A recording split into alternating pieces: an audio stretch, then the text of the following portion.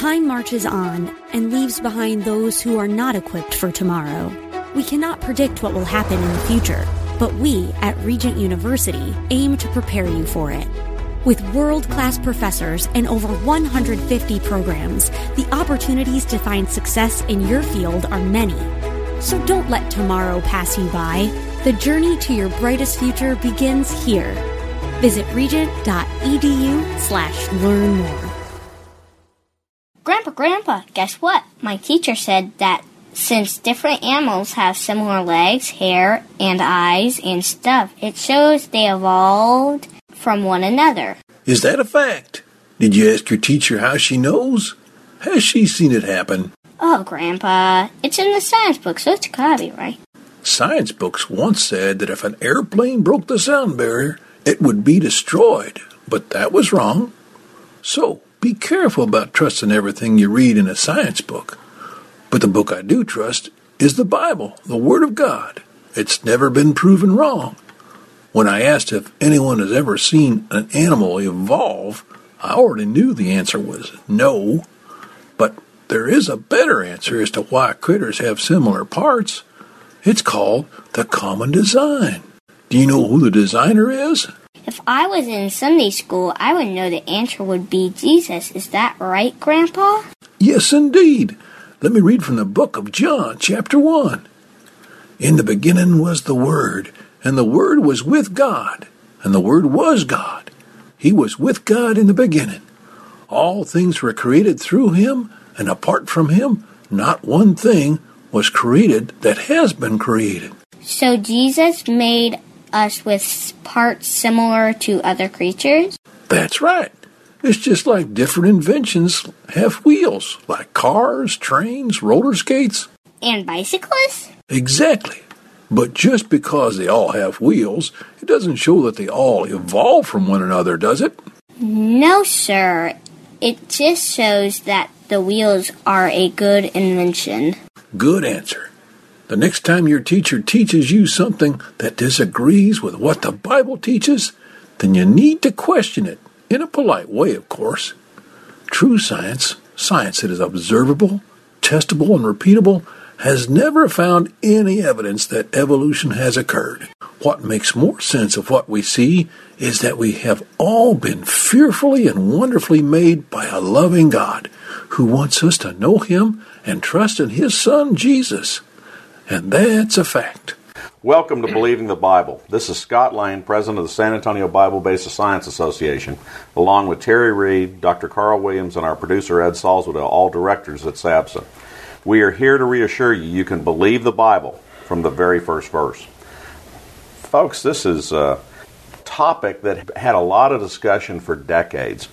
When the evolutionists look at homologous structures, and that's a big word that talks about that we have the same parts as some other animals, they see evolution.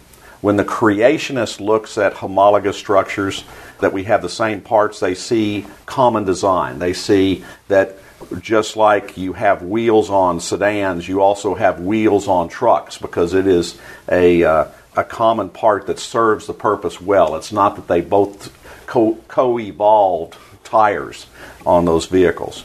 Terry, what are your thoughts on this? Well, Scott, this is called confirmation bias, or in logic, affirming the consequence. Darwinists see similarities in anatomy among different creatures, or even among people with animals. And so to them, that proves the general theory of evolution. But what is interesting is when they see variations in animals, or a kind of an animal, that proves the general theory of evolution. So no matter what they observe, it is proof of what they call evolution, or the general theory of evolution. But to really make sense out of things, you have to read the Bible. Genesis chapter 1, again, repeatedly talks about plants and animals reproducing after their kind, which is exactly what we observe, which is what science is about. And we have never observed anything else. Scientists say, well, there hasn't been enough time. But that's why they radiate fruit flies. Fruit flies reproduce quickly so they can see a lot of generations, actually observe a lot of generations. And They have never been able to come up with anything other than a mutated fruit fly that would never survive outside of the lab. They may be screwed up, but they're still fruit flies. Correct. That's right. Carl, what are your thoughts here? Well, the homologous structures in comparative anatomy, when I took that, we won't talk about how long ago, but that was oftentimes touted as a type of evolution. In other words, this is why cats became whatever else they still don't know what they became or came from, but that was debatable. But they all had similar structures, so that means that, gosh, evolution got to be right.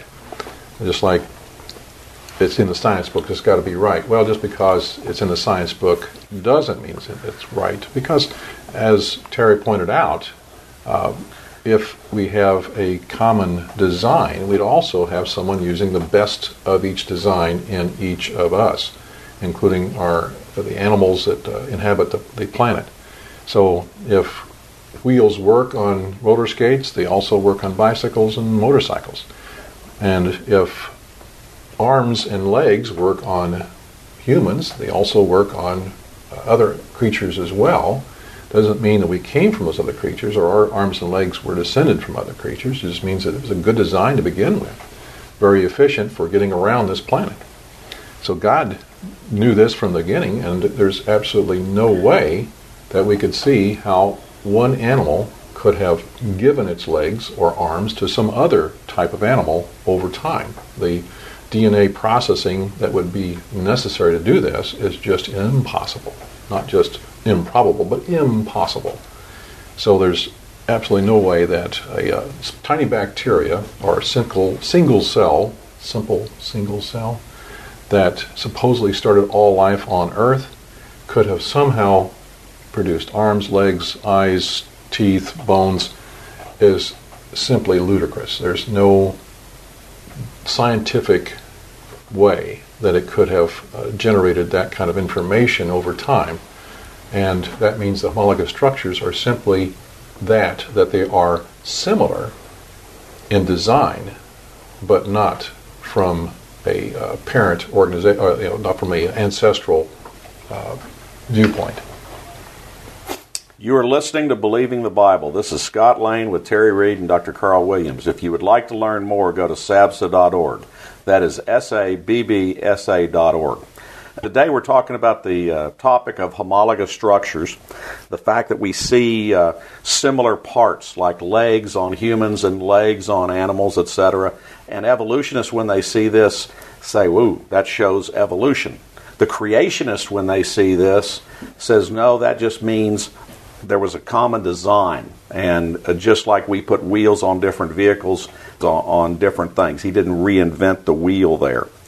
If this were really true, that we evolved those parts and they were changed from animals to us, one of the things that would be seen is that, for example, if the hand of a human was really just an evolved ape's hand, what we would see is in the genetic structure, we would be able to locate in the same chromosome structure coding for our hand that is somewhat different but somewhat the same as an ape's hand, and it would be in the same loci, the same area of the genome. But instead what we find is that the instructions for our hand, the genes that we can identify which connect with the building of our hands, are in completely different locales. They're in completely different chromosomes, showing a completely different body plan. And it's not that just the hands were tweaked in some way from an ape plan to us, but that we were a completely different plan. Now, they may be structured somewhat the same, because what would an engineer say, Terry? Well, hands work well. Hands do what they do. Well, not just hands work well. What's the tenet in engineering? Form follows function. Form follows function. Why is a Prius automobile structured the way it is? In fact, why do you see most cars structured the way they are in terms of sedan? They're looking for airflow. They're looking for least resistance, etc. That's what determines the form of things. God simply looked at the things that we needed to function well And in some cases, he had already invented them, so he didn't reinvent them. He just took them off the shelf and said, okay, we're going to use that plan here. Carl, any other thoughts? Well, I think that just talking about the similarities between animals, especially in anatomy classes, we do so more out of convenience. There's a lot of times when structures in various animals are quite different. I mean, very, very different than a different species or family genus animal. But we call it the same sort of thing just because it's close enough that we want to invent another term. So sometimes some of these homologous structures are simply convenience for the anatomist. So they don't have to make up new words all the time. Aside to all this is the idea of convergent evolution. The idea that the same things would have evolved multiple times. Flight, if you believe in evolution, had to not evolve once. It had to evolve 3 times, which makes the impossible occur 3 times. The same thing has happened with sight, that it would have had to evolve 3 different times along different lines. This pushes credibility. In closing with it, Terry, shortly, you had a thought from Hovind about this whole topic. I like his illustration. He knows that a fork evolved from a spoon, and he found the missing link, which is a spork, however you pronounce it. And again, that would be an example of evolution, a visual for people, but it's not evolution. It's just something else that was invented by people, and it shows how we see that it was invented for purpose, and yet they see transition. Information for creation events around Bexar County can always be found on our website's calendar page. For more information or to schedule a presentation, go to sabsa.org. That is sabbsa.org, or call 210-599-7240. When you go to our website, you can click on a link to our newsletters. You can also call 210-599-7240 to request having the newsletter emailed to you. Our website also has a link for contact information and on which you can order our newsletter. Also go to whyshouldyoubelieve.com. That's whyshouldyoubelieve.com. That's Terry's website containing articles looking at current day issues from a biblical perspective. SABSA meets the second Tuesday of each month at 7 p.m., now at Grady's Restaurant at the corner of San Pedro and Jackson Keller. There you will find biblical apologetics and creation science teaching found nowhere else in Bexar County, as well as the availability of hundreds of books and videos on these important subjects. If you missed any part of this show, you can listen to this show anytime by going to the AM 630 KSLR, the Word in South Texas website. Click on KSLR Podcast, scroll down until you find Believing the Bible. Please join us again next Saturday for Believing the Bible. I'm Scott Lane, and for Terry Reed and Dr. Carl Williams, thanks for listening, and we hope you found today a reason to believe the Bible. We get it. You're busy. You don't have time to waste on the mainstream media. That's why Salem News Channel is here. We have hosts worth watching, actually discussing the topics that matter. Andrew Wilkow, Dinesh D'Souza, Brandon Tatum, and more. Open debate and free speech you won't find anywhere else. We're not like the other guys. We're Salem News Channel. Watch anytime on any screen for free 24/7 at snc.tv and on Local Now, Channel 525.